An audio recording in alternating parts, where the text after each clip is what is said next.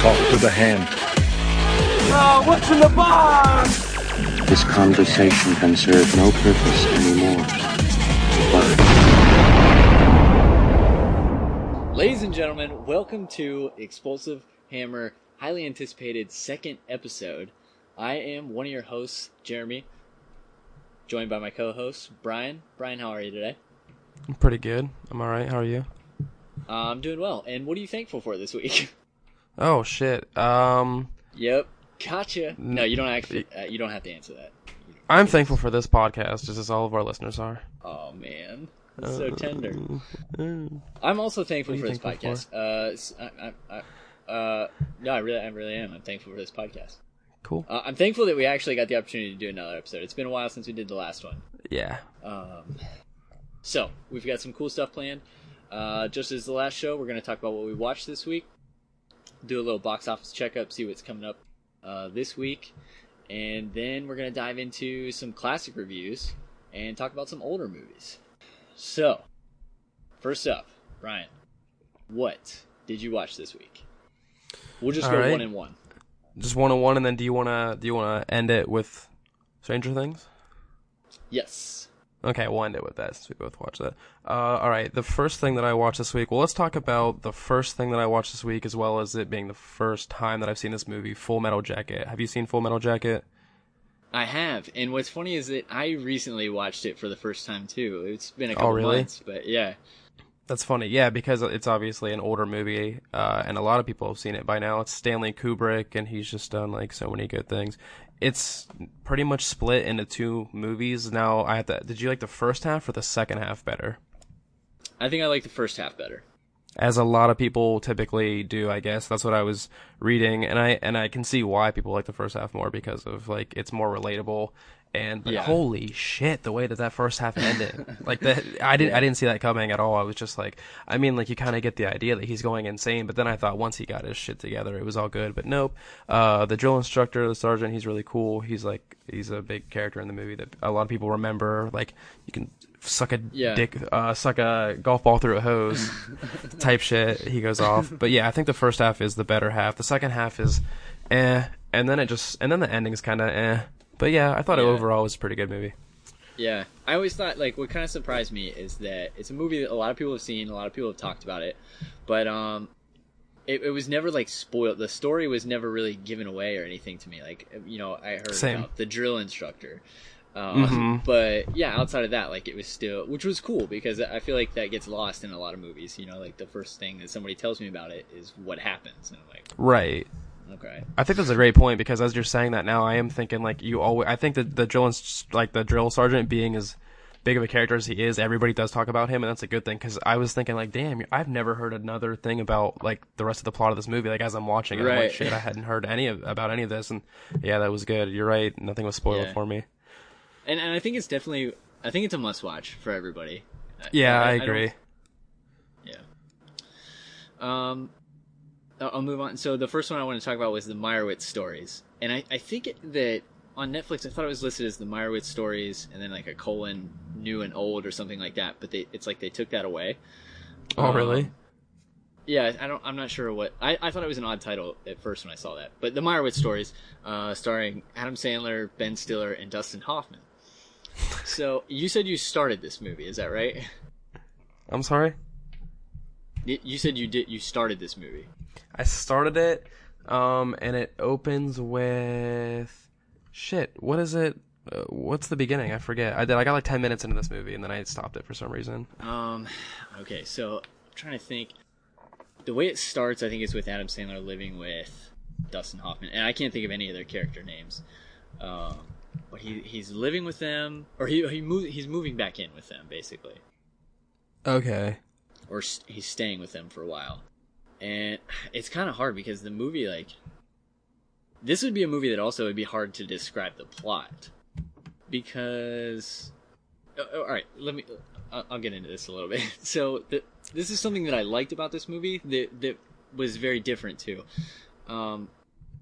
I felt like it played out like a very old school movie that was totally driven by the dialogue and the characters.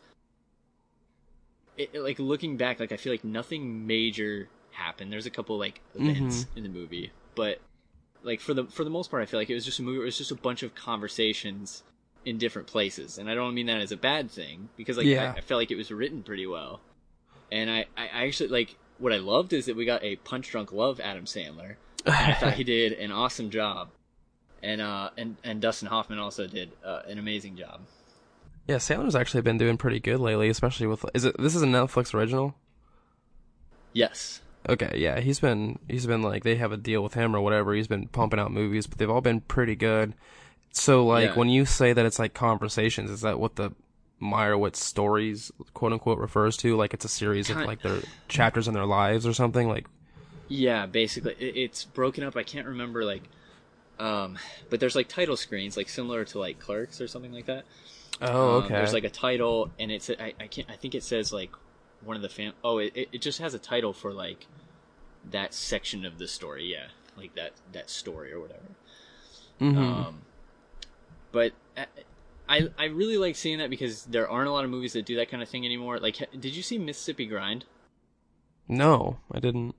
That was, I think it came out in 2015. It was Ryan Reynolds and Ben. I don't know how to say it, like Mendelsohn or whatever. He's like one of my favorite actors, and I can't think of how to say his name. But it was another movie. Who's that? What's he? I don't even know. He's in. Oh man, hold on. I'm just gonna look because he's in a lot of things, but like not a lot of things that. If I just I'm curious now.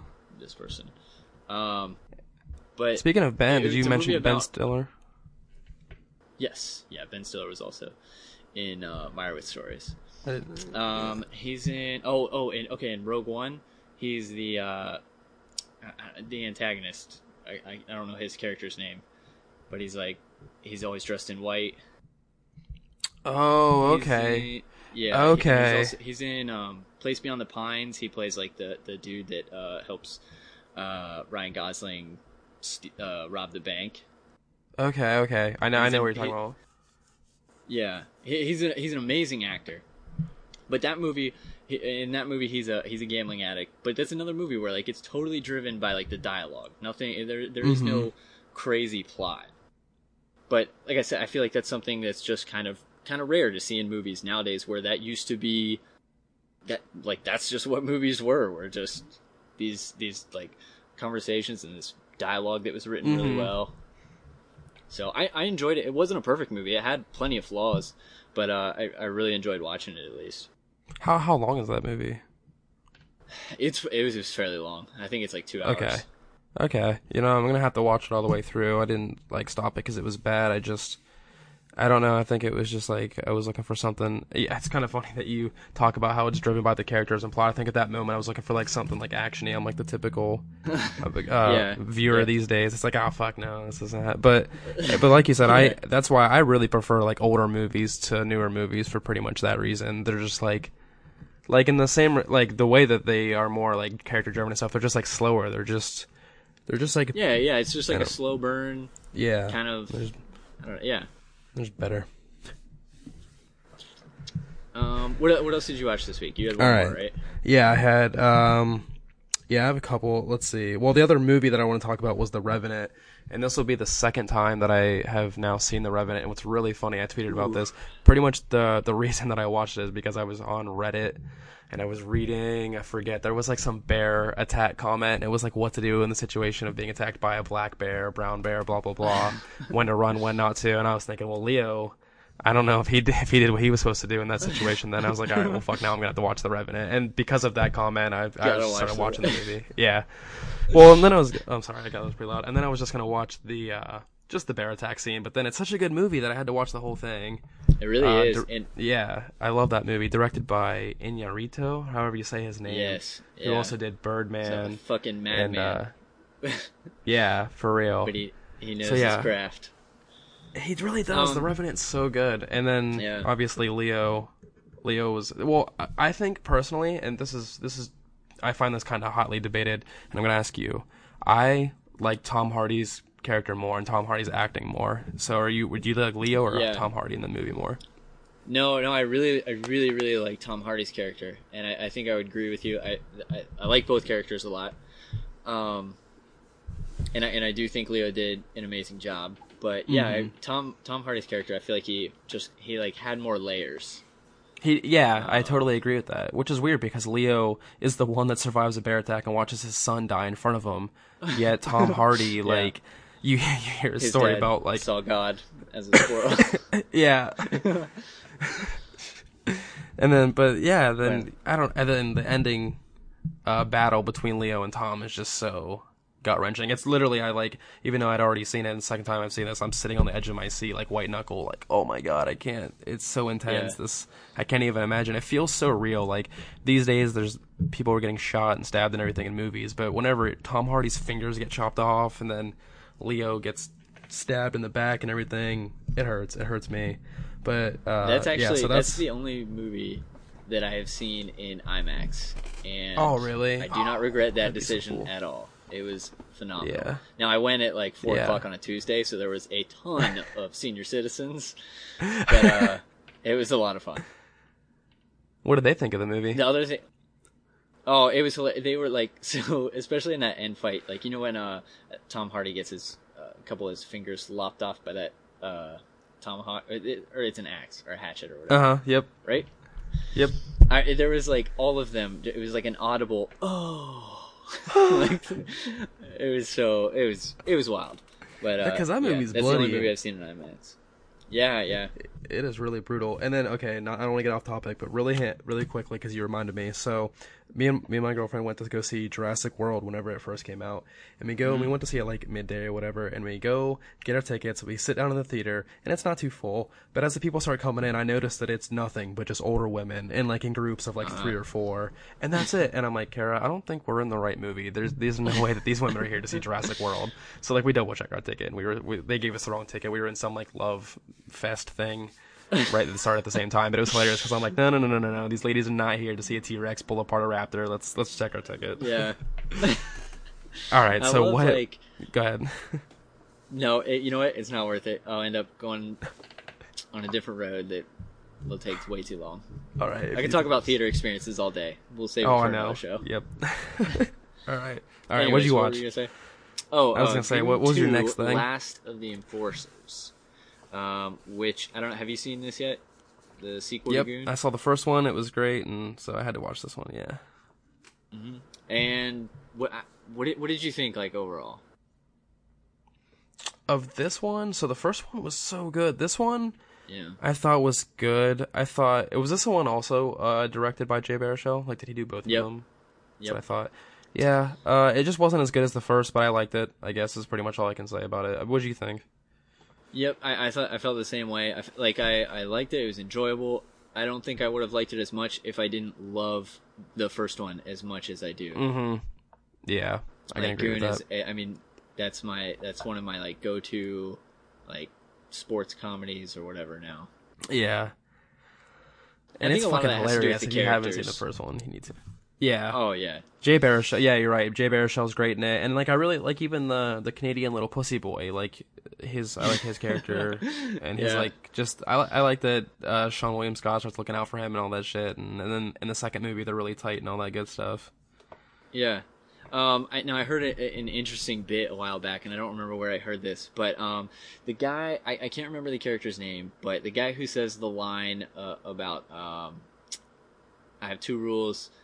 Don't touch my fucking Percocets, and do you have any fucking Percocets? Oh, yeah. So apparently he ad-libbed that line for his oh god, I just blanked on the word, to get casted. His audition? Audition, yeah. He ad-libbed that line for his audition, and they were like, oh my god, you're in, and that line has to be in the movie. In the movie, that's hilarious. That's perfect. Yeah, all of the hockey teams pretty fucking hilarious. Oh yeah. Also on my list I had Mad Max Fury Road. This was like my 5th or 6th time watching this movie. And I won't get too much into it because I think everybody knows that it's a phenomenal movie, but that it was just reinforced, like watching it like I said, the 5th or 6th time, it was still like it's a beautiful movie and to watch, and I love every part of that movie. It really is. It's so fucking good, and I actually have not seen any of the other Mad Max movies, which is a shame. I'm almost ashamed to say it out loud, but like I know that they're great, and I know Mel Gibson's really good in them. I know this one doesn't. If you haven't seen the other ones, it doesn't matter. Like, which one? What have you seen of Mad Max? Well, it's funny that you said you haven't seen any of the older ones because I own all three and have only seen Road Warrior, which is the second one. Yeah. Yeah. Okay. And because then... I don't think the first one did as well. I think it wasn't until Road Warrior that Mad Max like really took off. That's what I thought. And then is the third one Thunderdome? Is that what it's called? Yeah, Beyond the Thunderdome. Which I think did okay, but I don't hear too many people talk about it. Yeah, but the second one is the most popular, right? That's what I feel like. Yep. Yeah. And then, but this one, Fury Road, so good. Yeah. It is, and yeah. Just everything about it, like the story, that like it's like a fun movie to watch. It's like visually stimulating. I don't know, that sounds weird, but it is. It's just a cool movie to watch. Yeah, it's the one other of the thing movies. that I watched this week. Oh, sorry, I cut you. No, I was just gonna say, like, Tom Hardy pretty much says nothing in it, and he's still one of like the most badass characters like in the movie. Period. Yeah. He doesn't. But I mean, usually the most badass characters don't have to say much. But yeah, no, he did really good in that too. So shout out Tom Hardy this week for doing all the good shit. Yeah, he's our MVP so far. He is. But really quickly, I want to say I didn't know when I first saw the movie. I didn't even know that was Nicholas Hoult until after. I didn't even realize that was him. Me either. I forget why I googled it or why I ended up looking it up, and I was like, what? Yep. The other thing that I watched this week, I started watching The Punisher on Netflix, which just released this past Friday. I only got about halfway through the season, and overall, I enjoyed it, but I'm sad to say I was like slightly bored, kind of. Really? And I think part of it's my own fault because like when Daredevil first came out, I was like, oh, here we go again. And then like The Punisher, I've been so hyped about like since it was first announced. So I think it's partially my fault that I was just kind of like had this huge expectation, and it's not bad by any means. It's just not as good as I hoped, I guess. Is it along like?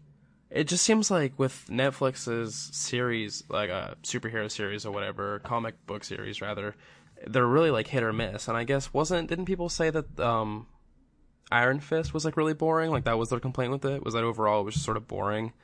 It was. I didn't like it. Yeah, you didn't. It was boring, and I could not stand the main character, and I don't know that actor's name, but it was all his fault. Yeah, that's. I just didn't like that character, and then like when they did the Defenders, he kind of redeemed himself a little bit, but I still don't like that character.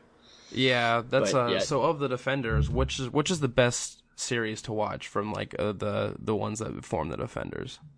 Daredevil hands down.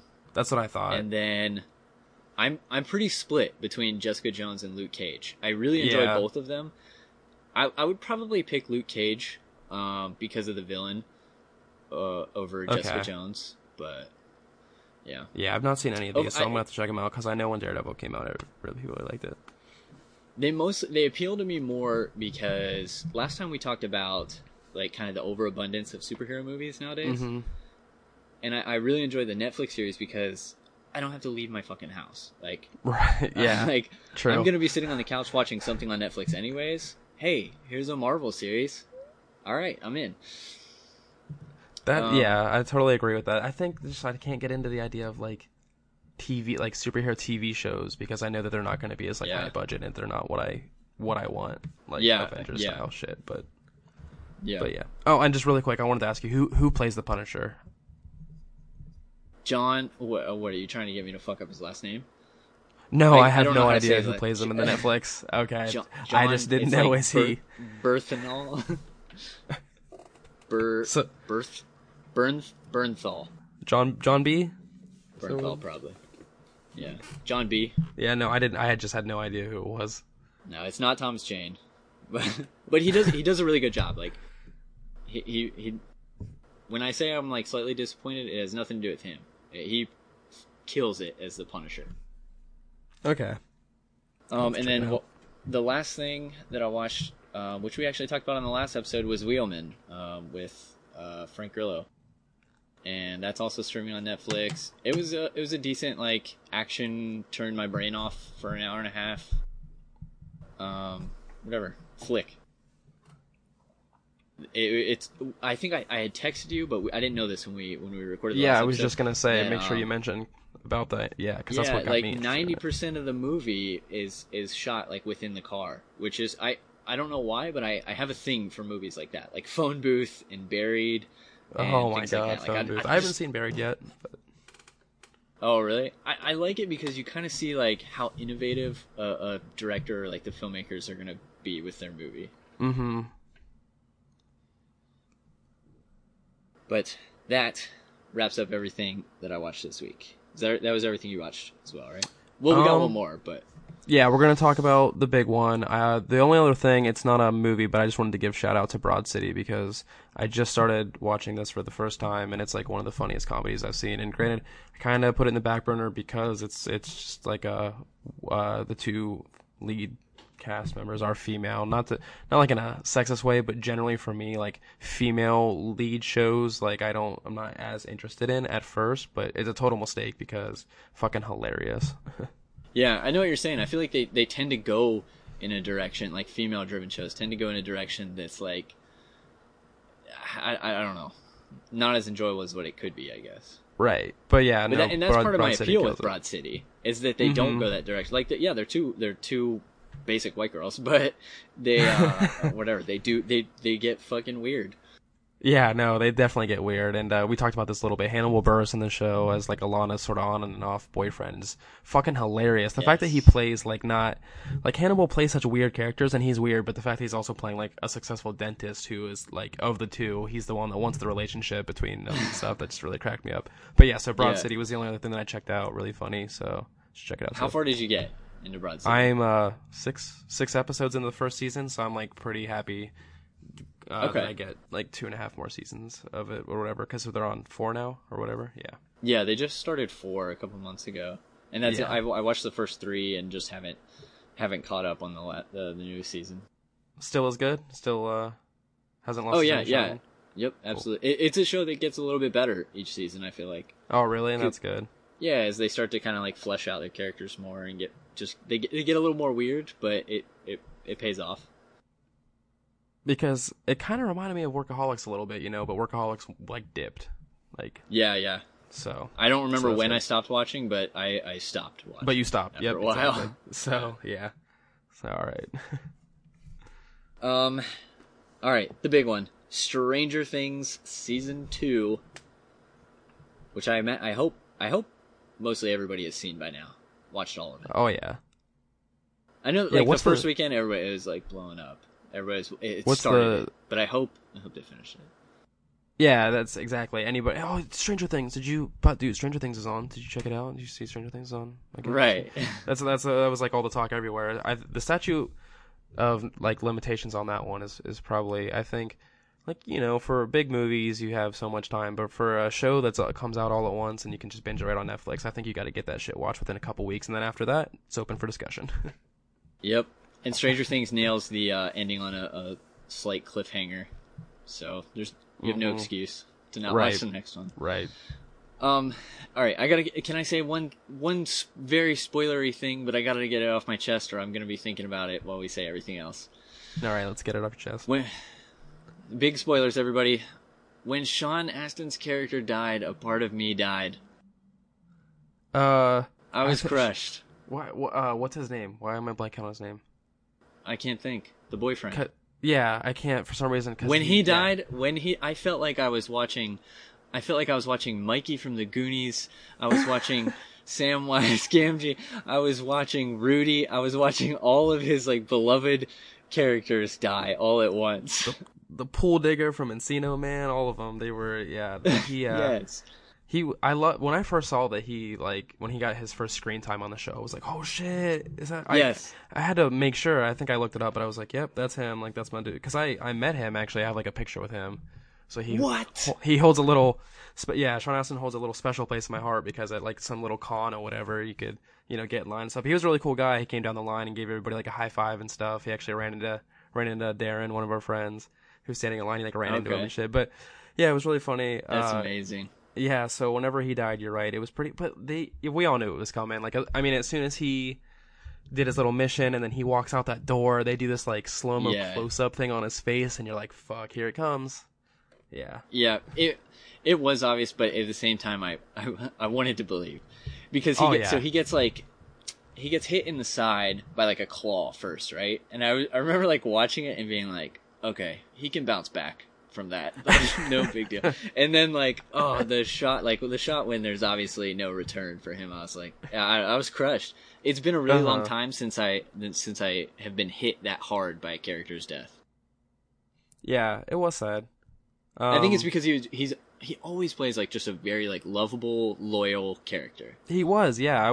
It's funny because as you say that, I was thinking like, is he evil here? Like, what am I missing? Like, maybe like I wanted to, like, he was so nice. I was that thinking part the of me same was thing. like he might be working for somebody, he might know something, but no, he was just a really good guy. He has the talk with Mike. He has a talk with right, Mike or Will? Yeah. No, Will. I'm sorry.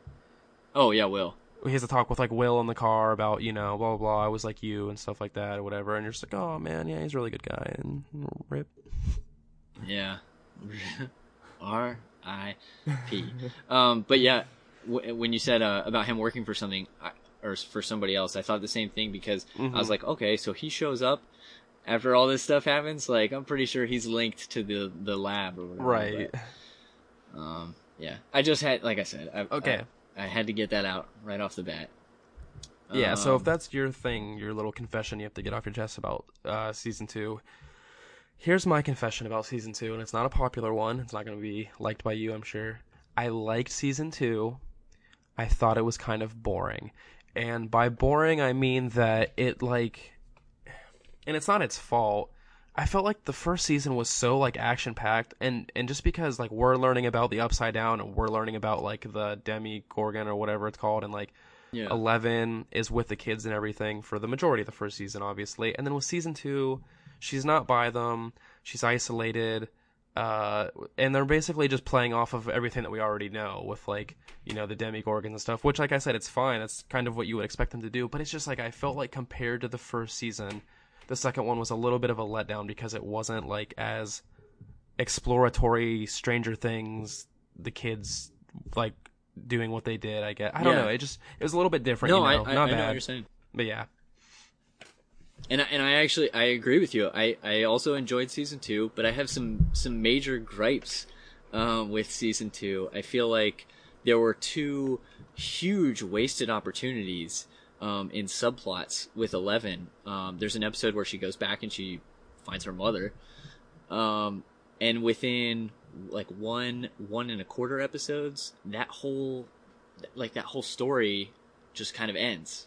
Mm-hmm. And I just felt like that could have been expanded. That could have been like it was just a missed opportunity, in my opinion. It had a lot of potential for like a lot more kind of like mystery. And then the other huge one was with the other, I can't remember, I think she was number 8 or something, the sister. I felt the same way. I was like, that, I feel like that was just a huge missed opportunity. That, to me, when they first showed that, like, because that's how the Season 2 opens, is with that character. Right. I thought, I was like, okay, this is what I wanted. This is going to be a reoccurring thing for the whole season. You know what I mean? We'd be finding out about the other, whatever, numbers 1 through however many. And, right, 1 through 7, 9, 10, whatever, and then they condense it to like the one episode that kind of feels lost. Yeah, one episode, and it was just like a closed chapter, and I felt really unsatisfied with how they ended those two things. Yeah, I agree completely. But like we said, like those are the things that we didn't like about the season, I guess. But it was still Stranger Things, and so it still had the elements that were there. Yeah, absolutely. That you do like. I just think like the interaction between like 11 and Mike, and God, the internet's all over this shit about how people are forcing them into being like, you know, a couple type thing, which is I don't fucking even care about that at all. People are talking about how they're like too young and stuff. Yeah, they're kids. I never even wanted to think about them as like a couple or anything. But them being together, or with her being part of the group and everything. And then we also really have to talk about the redhead girl and her brother. Yeah. I'm sorry, but if you didn't have them in the season, would literally anything have been lost? No. I mean, did they? I mean, like, we know what they were there for, but I just don't understand why. I don't. No, So I'll get into. I wrote down. Do you ever feel too critical of child actors? And it was because of those characters. Because literally from the moment that I saw Max's character, it was like a giant eye roll. I was like, here we go. It's a emoji person of a character to represent teen angst. Like, why is this person even here? And by the end of season 2, like, her character kind of grew on me, but like you said, if they could be out of the series and wouldn't have blinked an eye, wouldn't have made a difference. Right. I mean, her brother's character she definitely grew on me more than her brother. I really just didn't get him. I seriously thought the entire time, like, something was leading, like, some major thing was leading up to him or her, like, something. I don't know. It just, nothing ever really resolved. I don't even remember what did he last do on screen? I forget. He, like, went to look for her and then... he gets in a fight with Steve. Oh, yeah. And then she, like, whatever, she almost kills him with the nail bat or whatever. She, like, slams it down and next to his crotch and, like, tells him off. And then that was it. Then at the end it shows him, and I forget what he's being, like, super passive, like, around her. I think it's just like a slow-mo shot of them. But yeah, I thought, like, so towards the beginning of when you meet them, there's like a little bit of mystery to their actual, like, relationship, because he says something along the lines of why they're here and whose fault it is. And I was like, okay, like, maybe we have something here. And then it turns out they're just stepbrother and stepsister. That's exactly how I felt. And, you know, and their stepdad's an asshole. And, like, you know, and I was like, okay, now I really don't care about these two. Right. Yeah, I know. I really thought, I felt the same exact way. The only thing I will say... Go ahead, you first. Yeah. Well, no. Go ahead. If you were going to say something about that, go ahead. Oh, yeah. The only thing I will say is I do like the idea of, in the next season, I'm assuming, her and Eleven kind of being a little bit hostile towards each other. I think that could be interesting. Oh, yeah. But who knows? Maybe they'll waste that opportunity also. Who knows? I forgot they had how it ends with the dance scene and everything. Yeah. And then, like, partnering up with different ones and stuff. Yeah.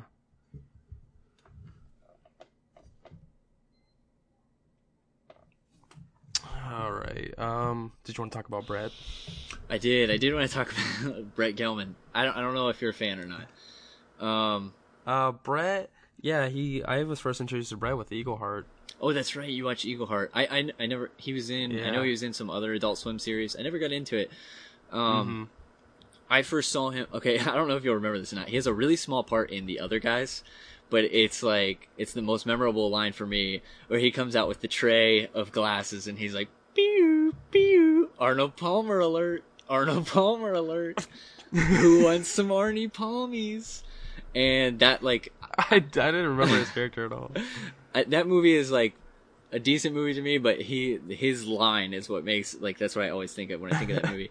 And then he was in a really short-lived comedy on FX called Married, where he had just an interesting character who was like an alcoholic who is now celibate and crazy, fucking whatever. And then the other thing that I saw him in this year was Lemon, which I don't know if you've seen anything about that. I think it was a limited release. Familiar? It's very bizarre. And it's about him, and he's an actor.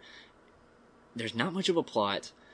It's not even that good of a movie, but his character was, like, interesting enough, and he was funny enough that I made it through the whole thing. I'm really conflicted on that movie. But like I said, Brett Gelman. The point of all of this, the reason I'm talking about him so much, is because I feel like his character, the crazy news guy, was a huge, like, Stranger Things. It was a missing ingredient to Stranger Things that it needed. I loved his character. I loved kind of the dynamic between him and Hopper. You know, like, we've got the badass sheriff and the crazy news guy that's right about everything, but no one believes him. And it was interesting to see them. And I really liked his character. I hope to get more FaceTime with him in the next season. I liked that we got more FaceTime that, you know, he's in the first 2 episodes for, like, a couple minutes. So I was happy to see later we get an episode where we actually get to hang out with him for a little bit. Just a crazy dude. I thought, and Brett Gelman always plays, like, these just odd, like super odd characters. And always he does. He plays like some of the most bizarre people. He's just like a bizarre person who just fits those roles. Yeah, and I feel like this one kind of like solidified to me that he is a good actor. Yeah, I agree. And I think his character, I liked his character too. I think that his, like, we get introduced to him, like you said, and it's like, oh shit, he's pretty much right about these things, but Hopper can't say that, whatever. And then we get, like, the kind of focus episode on him and Skeleton Face Guy, whatever, and the big sister. And then they, like, don't kiss or whatever, but he says that they should. And I think that we get, like, a good amount of exposure to his character, like you said, where he's in it, like, the perfect amount. Like, he was a good missing ingredient. Like, his character was like funny but also serious. Yeah, and he played the, like you said, he played the shit out of it, which is what makes it. Yeah. So he really is he does look like a really good like crazy conspiracy. Yeah, looking dude, Brett Gelman in general. I think he complements the role very well, and the role complements Stranger Things very well. Yes, exactly. So overall, we're saying we both liked it, right? We both liked the second season. Yeah. Definitely some complaints. And I also thought one of my complaints about it too was that I felt like the second season hit on a lot of stereotypes, like a lot of movie tropes and TV tropes. Like one of the bigger ones that I really didn't like. Well, first off, why is Dustin raising a baby Demogorgon after he's one of the very few people that knows what the fuck the Upside Down is, and he's like, no, I'm just gonna take this thing out of the trash and raise it. I don't know if it had like some kind of mind control over him that, you know, doesn't really, it's not explained but could be assumed, but I don't think so. I think I just don't understand, like, dude, you know what this is. Like, what the fuck are you thinking? It's kid to get to the trope. There's no rhyme or reason. It is.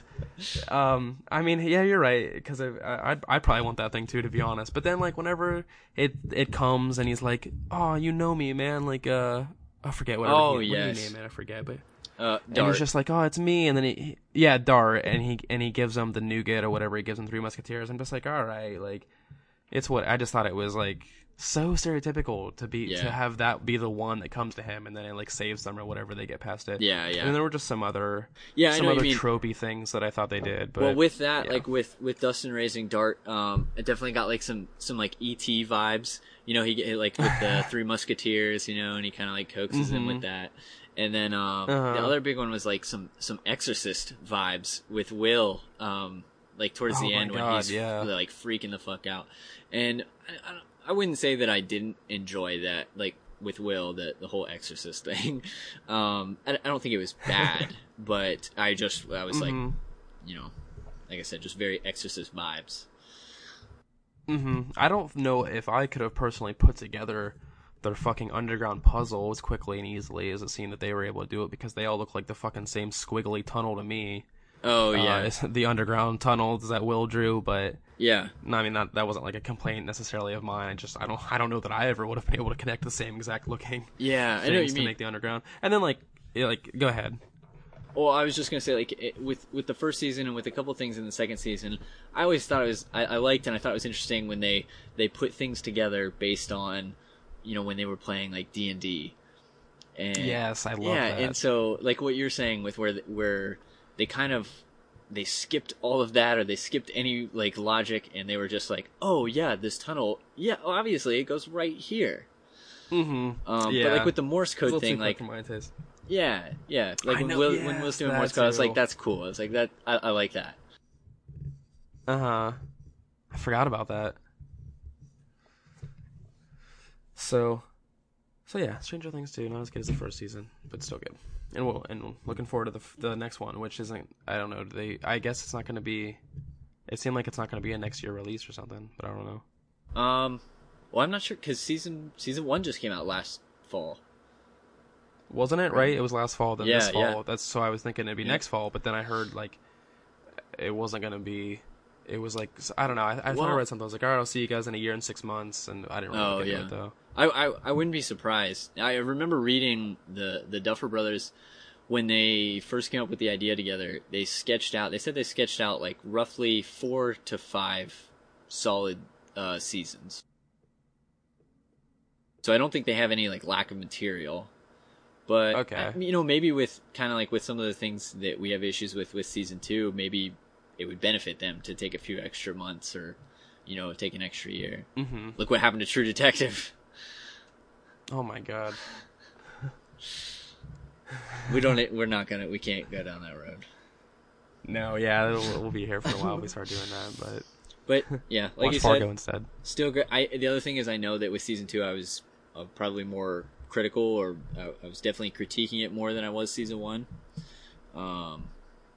But yeah, I would still say not quite as good. Still pretty good. Like I would say, yeah. It's solid. It's still like you gotta watch it, but yeah. Go watch it for sure. The only reason we're criticizing it is because it's worth criticizing, right? I mean, yeah, absolutely. Everybody should have seen it. It's kind of like a little cult phenomenon now at this point. Yeah, it's all over the place. It's like it's taking over merchandising. Yeah, Those Stranger Things this and Stranger Things that. Those kids they're everywhere.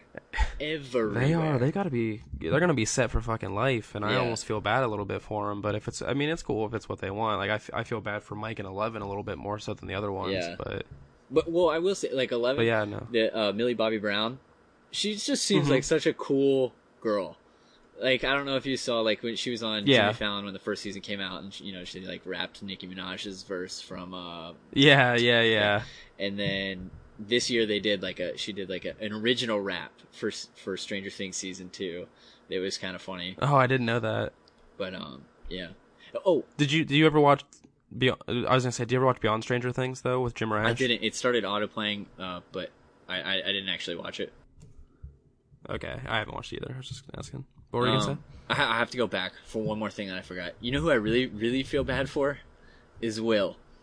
Because this poor kid, season 1, he's lost for the entire thing, right? Lost and upside down. Season 2, he's got all kinds of weird stuff going on.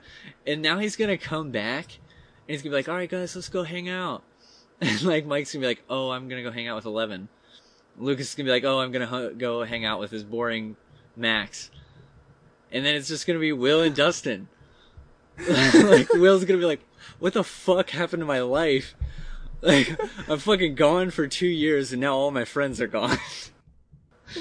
Well, alright, Dustin, at least I have you. Man, I miss Dart. Man, fuck you, Dustin. You're not as cool as you used to be. Exactly. But yeah, that's my last thing that I had.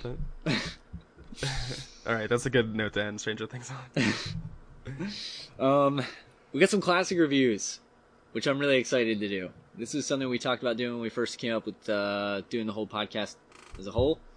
And yeah, so what you have one movie you want to talk about? Is that right? And I have one. Of the two? No. Wait. We want to talk about Fifth Element, right? Yeah. Are you saying that I pick out one? Yeah, I thought. Oh no, you told me about Full Metal Jacket. My B. Oh no. Well, Full Metal Jacket was like what I watched this week, and it was older. I didn't personally pick a classic review because once you had talked about The Fifth Element, I was like, I just want to talk about The Fifth Element. Okay, like, cool. That's fine. All right. The Fifth Element, everybody. That's what we're going to be talking about for our classic review. So it released 20 and years ago. And maybe a little bit of bad taste, but yeah, go ahead. Yes, directed by Luc Besson. I don't know why I always want to say his name Besson, but it's definitely Luc Besson. He's French. I mean, huh? I mean, he's French, right? So yeah, well, yeah. I think that's why my brain's like, I think he's wrong. Right. It's Besson. But anyways, it released 20 years ago, which is one of the reasons I want to talk about it. I watched it again earlier this year because it was part of my hype for Valerian and the City of a Thousand Planets, which I ended up not seeing because it turned out to be horrible according to everybody else. So, yeah. But it doesn't matter because The Fifth Element was an amazing movie, and it's to me. The Fifth Element is everything that sci-fi action movies are and should be and should aspire to be.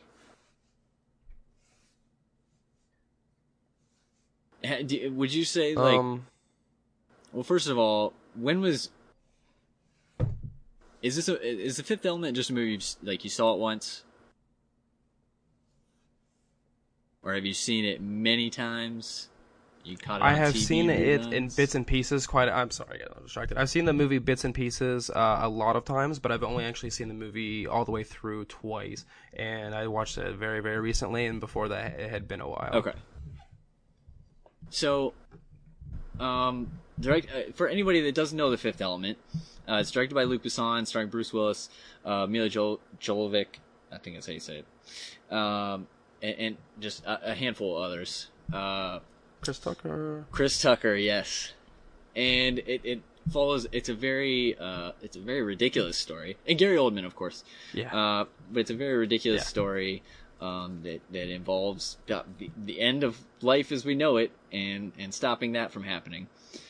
So I have a lot of different things that I want to say about this movie, but they're kind of all over the place. So I don't know if you have like any like overall things you wanted to say first. Well, I almost feel like I probably have a lot of the same things that I want to touch on as you do, just because you saying that is like how I feel about this. So if we maybe want to, we can touch on like, I just want to say roughly, like I wanted to talk a little bit about the overall sort of theme of the movie. I wanted to talk about just the specific characters, and I wanted to talk a little bit about the production like value of the movie. Like those are the three main things I want to hit on. So if any of those three you want to hit on, we can share, and then you can talk about whatever too. Yeah. First you said overall themes, right? Yeah. Let's start with that. Now, not necessarily related to the themes, but one thing I just want to say, like after watching this again recently, is that this is a film that has a lot of cliches, a lot of sci-fi cliches. I feel like especially in the dialogue, there's a lot of things that are like very dramatic that don't need to be dramatic. But to me, like that's almost like part of a sci-fi movie, and I don't know if that sounds ridiculous, or if I sound like an idiot for saying that, but I just feel like, I see so many sci-fi movies and sci-fi action movies where they're just a little overly dramatic, and I'm totally okay with that. I look right past that when I'm like critiquing a movie. Yeah, I agree. Especially like in the opening with like the priest, and when he's talking to, I think they call him the president. When he's talking to him about what's going to happen in the end of the world and everything, it's just very overly dramatic, along with a lot of other things. But yeah, it's still, I can look right past that. And also let me just say, the president's character is like the acting by him is so bad. Oh yeah, absolutely. But I look right past it because it's such a good movie. But the acting by him is so it's not like intentionally bad, but it's just something that you don't even like care about. Like it's like nobody cared about while they were making it. They're like, all right, right. His lines are like, I feel it's partially his acting and partially the lines they've given him, because like you said, he just plays he's just like the president, like Mr. President. Like what should we do for this? Yeah. And, get me whoever on the phone. Yeah. But but I mean. War. Yeah. What is it good for? Absolutely nothing. Say it again? Anyways, I feel like I cut you off. Were you about to say something? No, I was just, no, go ahead with like whatever you want to talk about. Well, the next thing I was going to say, like, as far as like different themes from that movie that stick out to me, the scale of this movie is huge to me, because, and this is, people always point this out on Reddit, and like, it almost annoys me how much it gets pointed out, because it has been something that was special to me since I first saw the movie, is that the two are protagonists and antagonists. They never meet. In this movie. Like, they do not... As in Gary Oldman's character? Yeah, Gary Mila's Oldman. Character? And Bruce Willis. They never cross paths. However, one of them is saving the world, and one of them is trying to destroy the world. I just feel like that's huge. Like, to me, that shows the scale of this movie. It's a huge movie. It's literally like, there's so many movies that are like, it's the end of the world. And I don't know if you remember, I just sent you that text about Geostorm, where, like, a spoiler alert, like, part of the plot is that, like, one of the characters sends, like, a series of missiles towards a city to kill one person that he has a quarrel with or whatever.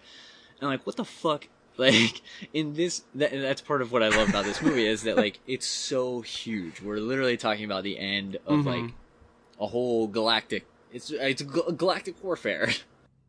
Right, like the end of life. Like, it's like reiterated throughout the movie, like, what is it? Something's not important, blah, blah, life is important. Yeah. This doesn't matter, life matters. Like, like it's, you're right. And that was something with me that definitely was, like, hit home with me. Yeah. Yeah.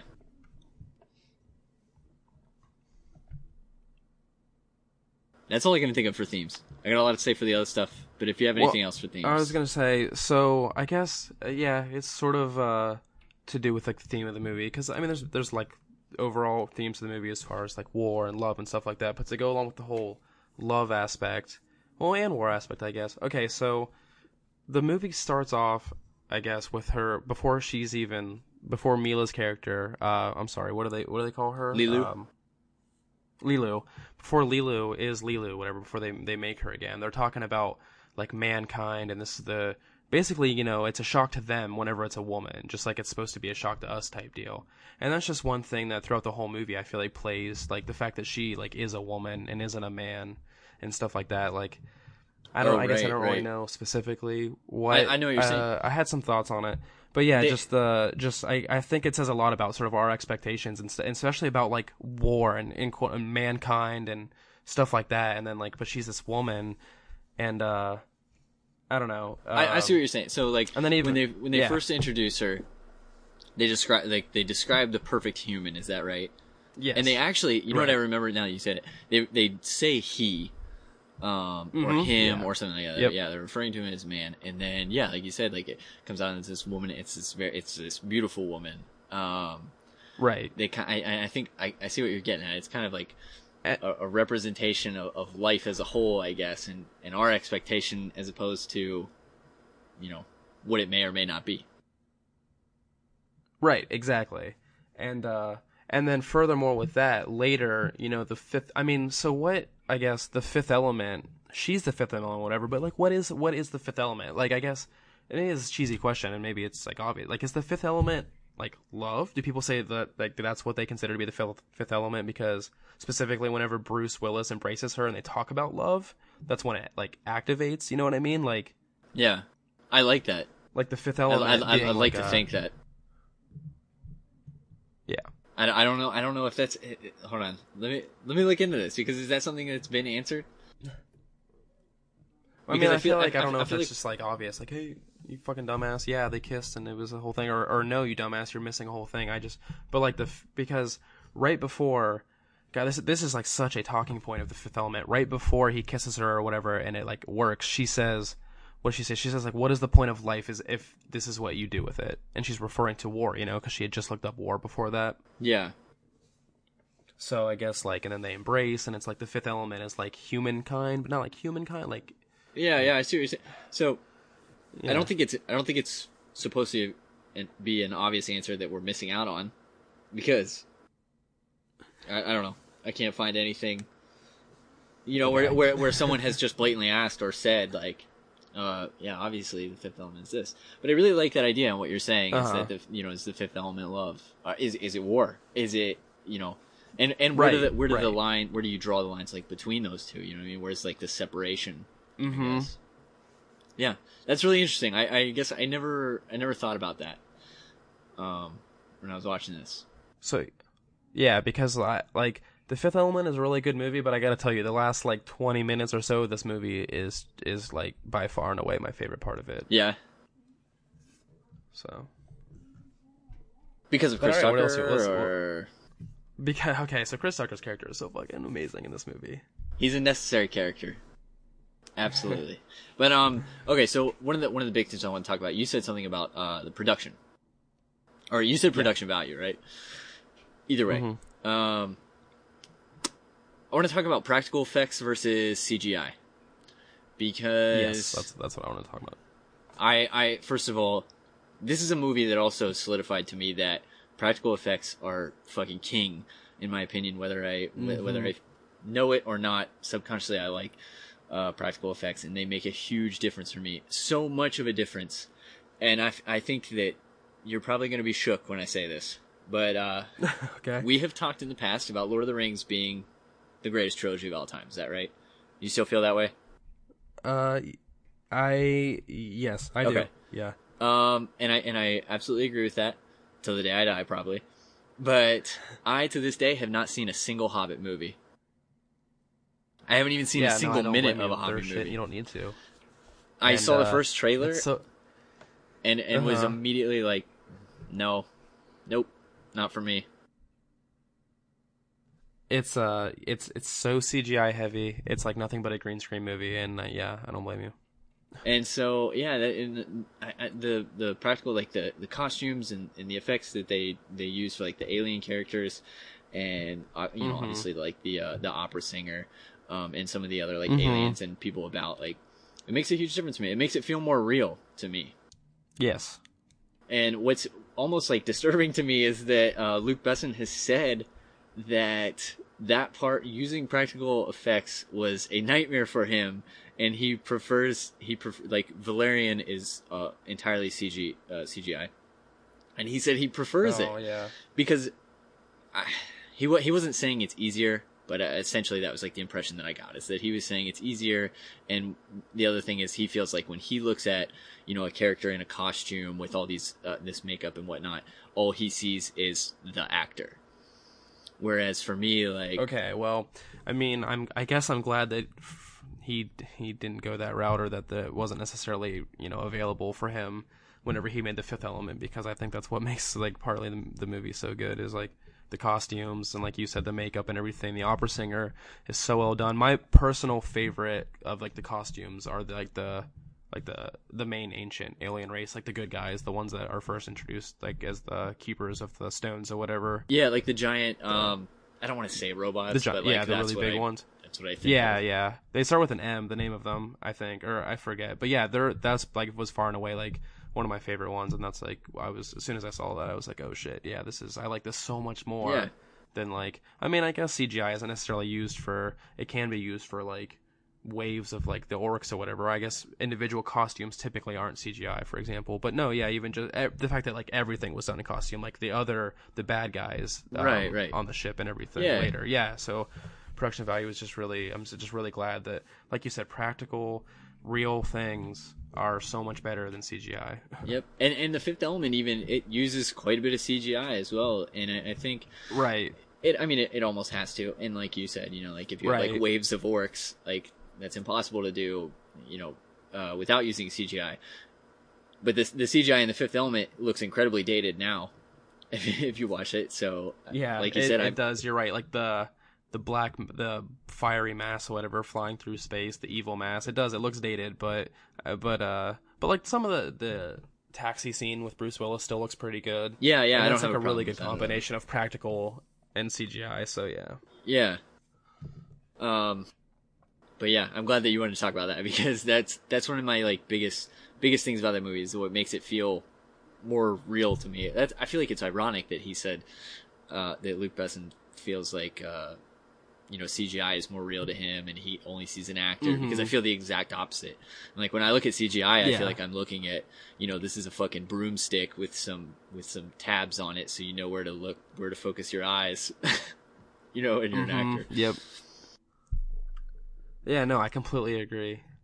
And it's funny, though, that we mentioned The Hobbit a little bit, because if we do talk about bad taste, or we can save it, but that's like the complete opposite of, as I was watching that movie, like Peter Jackson goes the complete opposite spectrum from his first movie to The Hobbit in terms of practical effects of CGI. I mean, budget too, but so back to The Fifth Element. So this movie is just 20 years old this year, right? It was 1997. So with our little like classic in May review. of 1997. May, okay. So we were gonna do a movie like 20 years old. So like you said, it's perfect that this one just became 20 years old. Are they was there like a special release DVD or anything that they did? There was I think there was a re-release, a special edition Blu-ray, and they kind of like there was a lot of promotion, I guess, for the re-release, also because, like I said, his new movie Valerian and the City of a Thousand Planets was coming out, and my level of hype for that movie was so incredibly high, because I was like, here he is, Luc Besson, he's like returning to like a space sci-fi story. This movie's going to be amazing. And then when the first reviews came out, it was immediately like, it was not good.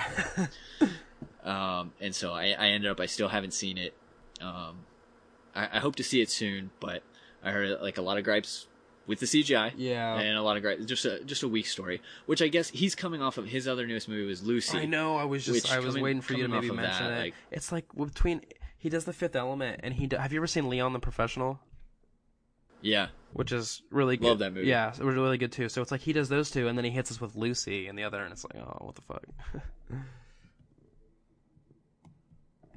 And I feel like the Fifth Element, like it holds up. I feel like it holds up really well for being 20 years old. Mm-hmm. I feel like I said, the practical effects makes a difference. I feel like the story, it tells a very well, you know, we're talking about themes with like love and war, and it has all these like elements to a story that will, to the end of time, like those will be right what stories are told, right. like what, you know, stories are surrounded by love and war and yeah, and the characters, like the characters also make this movie for me. Yep. Bruce Willis, I think he does an amazing job. There's a lot of roles he takes that I don't like, where he plays a character that has like a similar attitude. Yeah, definitely. But in this one, like I think he did an amazing job. I love, you know, that he's just a taxi, he's a cab driver that whatever has all of these things thrown into his lap. Gary Oldman does an amazing job. He is by far and away my favorite part of this movie. Gary Oldman as the antagonist is creepy, man. I get straight up Peter Baelish vibes from him. Yeah, he does such a good job, and I think it's funny that they were able to add in with his character, like you said, who's so incredibly creepy. They still managed to add in a couple of little like comedic quips or whatever, like here and there. Not as many with him, but.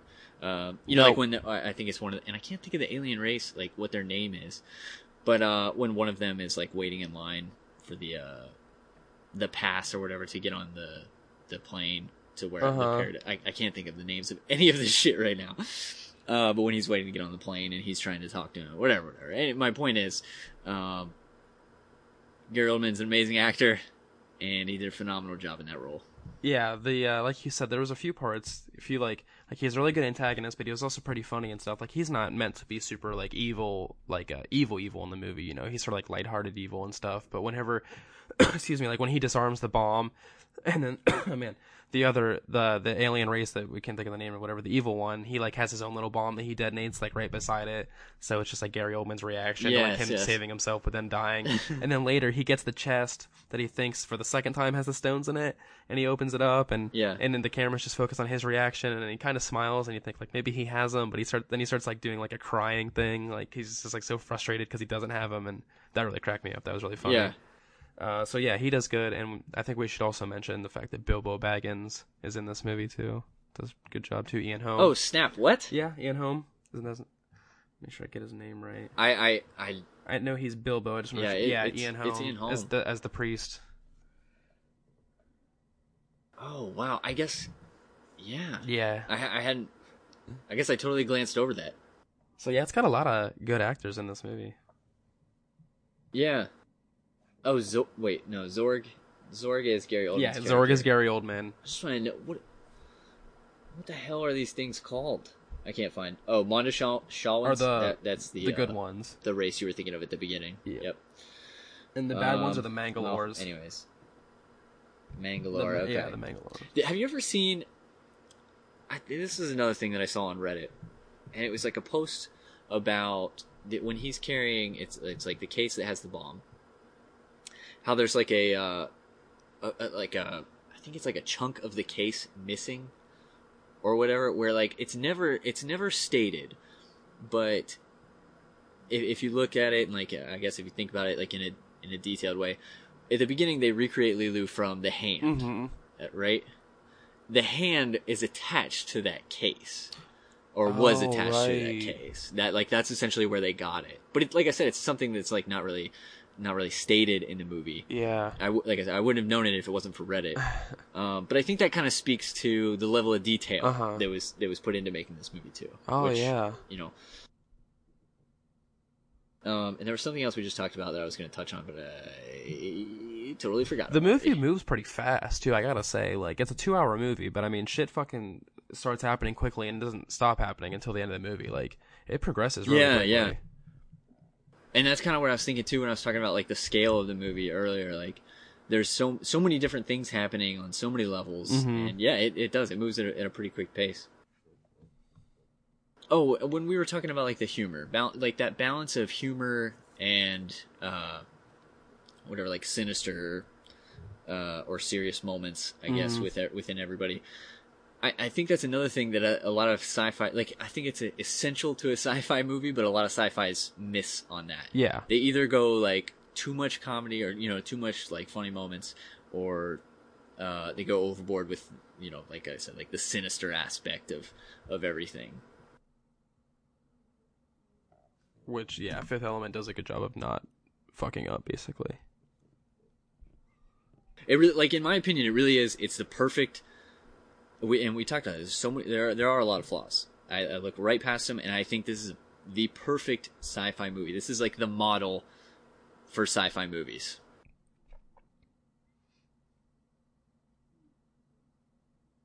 I'm looking. Is this one of Mila's, like, how many movies had Mila done before, though? You know what? I'm pretty sure this is her breakout role. I don't know what she had done before. Well, I know she was in... I know it was her breakout role. I don't know if it was... Like, she was in Dazed and Confused, but that wasn't, like, a breakout role. I just know that she was in there minor, but I think, I was just looking... But, because all the actors in this movie, like, fucking kill it. And Chris Tucker, too, I feel like it's sort of an odd choice, because he's not even in too many things. Like, you think of Rush Hour and Friday, and then past that, it's like, what's Chris Tucker in? But he does such a good job as Ruby, the... like radio host or whatever in this movie. Yeah, he's a the whatever is the perfect way to describe him. Yeah. I guess that he would be the sort of comic relief that the movie has.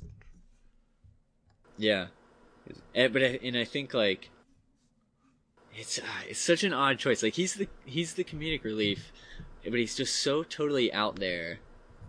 I just can't imagine a different character, a different actor. I can't imagine it like me getting the same amount of enjoyment out of the movie as a whole if it wasn't for that character. Right, yeah, no. Yeah, I just feel like he's an essential character. I'm trying to think, like, I'm sure there are flaws in this movie that have bothered me when I was watching it, but I can't think of a single thing right now. Yeah, I mean, off the top of my head, maybe the dialogue, like I talked about, but... Yeah, flaws, I mean, I think the movie is just sort of, like, odd. Like, I think people, if they don't like it, it's because it's just sort of like a weird movie, like, at parts. Like, there's just definitely... it's weird elements. It's ludicrous. Like, if you were to tell someone the story, if you were to tell somebody what's going on, oh yeah, these things show up, 300 years later they're going to come back. And then, like, if you started telling us, like, what the fuck are you even talking about? It's totally out there, but it works. Right. And it works really well. Yeah. If, for whatever reason, you haven't seen The Fifth Element at this point in time, pick up that special edition Blu-ray, because I'm sure it's loaded with a lot of good stuff.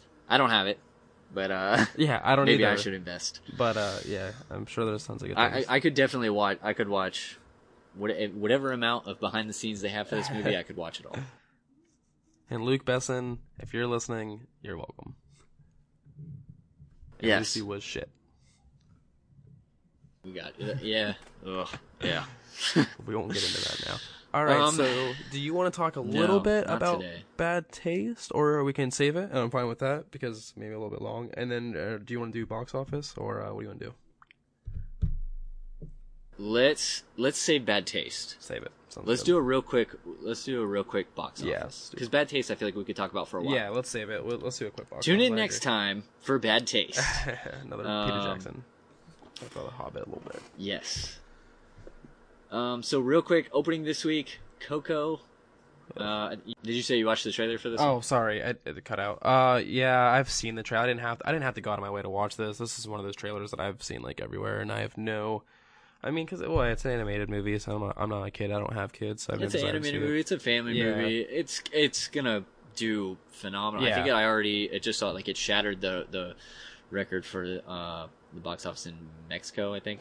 Anyways, real quick, despite his family's generations old ban on music, young Miguel dreams of becoming an accomplished musician like his idol Ernesto. Desperate to prove his talent, Miguel finds himself in the stunning and colorful land of the dead. After meeting a charming trickster named Hector, the two new friends embark on an extraordinary journey to unlock the real story behind Miguel's family history. Now, the only thing I do want to say real quick is, I don't know what the reason was, but I watched The Book of Life, which was an animated movie actually done. Oh, I know I watched it because it was done by Guillermo del Toro. That released 2 years ago. It was a really good movie. Like, even for a kid's movie, for an animated movie, if you're not into that kind of thing, it was really enjoyable. Yeah. And Coco is, supposed to be on the same level. Next on the list, The Man Who Invented Christmas, which I don't know if this movie will be good or not, but I think it's an interesting idea for a story. Using real-life inspiration and a vivid imagination, author Charles Dickens brings Ebenezer Scrooge, Tiny Tim, and other classic characters to life in A Christmas Carol, forever changing the holiday season into the celebration known today. I think that one will do I think well it could be a cool office. story. I think it looks family-friendly. Yeah. I hope it's a good movie. Like I said, I think it's cool to a biopic on Charles Dickens. We're starting to see some weird biopics now on there's the one Christopher Robin's movie. I forget what the title is, something Christopher Robin's, but it's about the guy who came up with Winnie the Pooh, right? Yeah. Who apparently he has a really dark past. I know, and dude. That's what the movie focuses on. I know. But, I was just reading about that shit. Yeah, fuck. Next on the list, Darkest Hour, a thrilling and inspiring true story, begins at the precipice of World War II as, within days of becoming Prime Minister of Great Britain, Winston Churchill, played by Gary Oldman, yeah, must face one of his most turbulent and defining trials, exploring a negotiated peace treaty with Nazi Germany or standing firm to fight for the ideals, liberty, and freedom of a nation. I hope this one does well. I won't see it. I hope it's good. And neither will a lot of the public, I think. So. Yeah, I think you're absolutely right. The last one on the list, Mr. Roosevelt. A struggling LA-based comedian goes home to Austin when a family member becomes ill and finds herself in the awkward position of staying with her ex and his amazing new girlfriend. Now, when I first mentioned this, I thought it was interesting because I thought the same thing. The title Mr. Roosevelt gave me the impression that this was going to be also a biopic, right? Or like something very serious. Yeah. And then the other thing that we were looking at before we started was that Noah Wells is starring, written and directed. Is that right? Yep. Yeah. Which is cool. I think not like in theaters, but I definitely want to check this out. Yeah. After watching the trailer, I thought it looked cute. No, I'll check it out just mainly for her because you watched Master of None, didn't you? Yep. Yeah. Well, I loved her in Master of None. She was on SNL. Yeah. She was great on SNL. I think I would imagine she's a really talented writer, right? Also, so yeah. So I would want to check it out for her, probably. Yeah. And that's it. There was a couple other. What was the other one? There's a short film. Oh yeah. Olaf's Christmas something. I think Olaf will be a big hit. Not too worried about that one. I think it'll be a big hit with the toddlers out there, though. Huge. Yeah, 18 million. And you know what? Part of the box office checkup, which there's been so much time between the last episode and this one, so I feel terrible because I dropped the ball on this one. But I can tell you all of my numbers in the past episode were wrong. Very wrong. I'm sure Tyler Perry was up there. You were actually right. Tyler Perry was up there. I was about 9 million off. It made 28 or 29 million on its opening weekend. I think I had said 38. Yeah. But everything that week was very low. Yeah. As a whole. Disappointing. But I did hear good things about Killing of a Sacred Deer. Oh, did you? I heard it's very disturbing, but I heard it's very good. Cool. Yeah. I want to check that out. I don't know where these people saw it. All I know is that it's a very limited release. These hipsters. Supposedly it's good. Well, I'm going to have to go check out The Lobster. Yeah. Or Lobster first. Right? Kind of. Yes. I haven't seen that Maybe either. like a spiritual prequel to it or whatever. Same realm of idea or something. and I just wanted to see it anyway, so I'm going to check that out. Yep. So. That's all I have, Brian. Do you have anything else? No, I don't think I have anything. No, I don't have anything. I'm good. All right, good deal. So look, here's a short little story. If you're at this point in the show, you must enjoy it, or you fell asleep. But we're still working on the socials.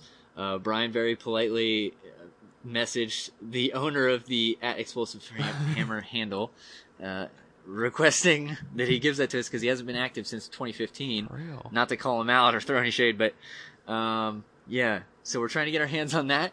In the meantime, you can still reach us at each of our respective Twitter handles, at Dude It's Jeremy and at Kanye the Giant. Sir.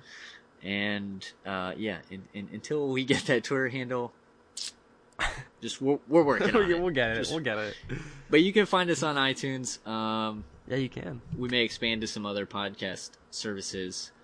If you have any suggestions, please let us know. And of course, the biggest thing you can do to help us is give us that 5-star rating on iTunes. Write a little blurb about how much you love us.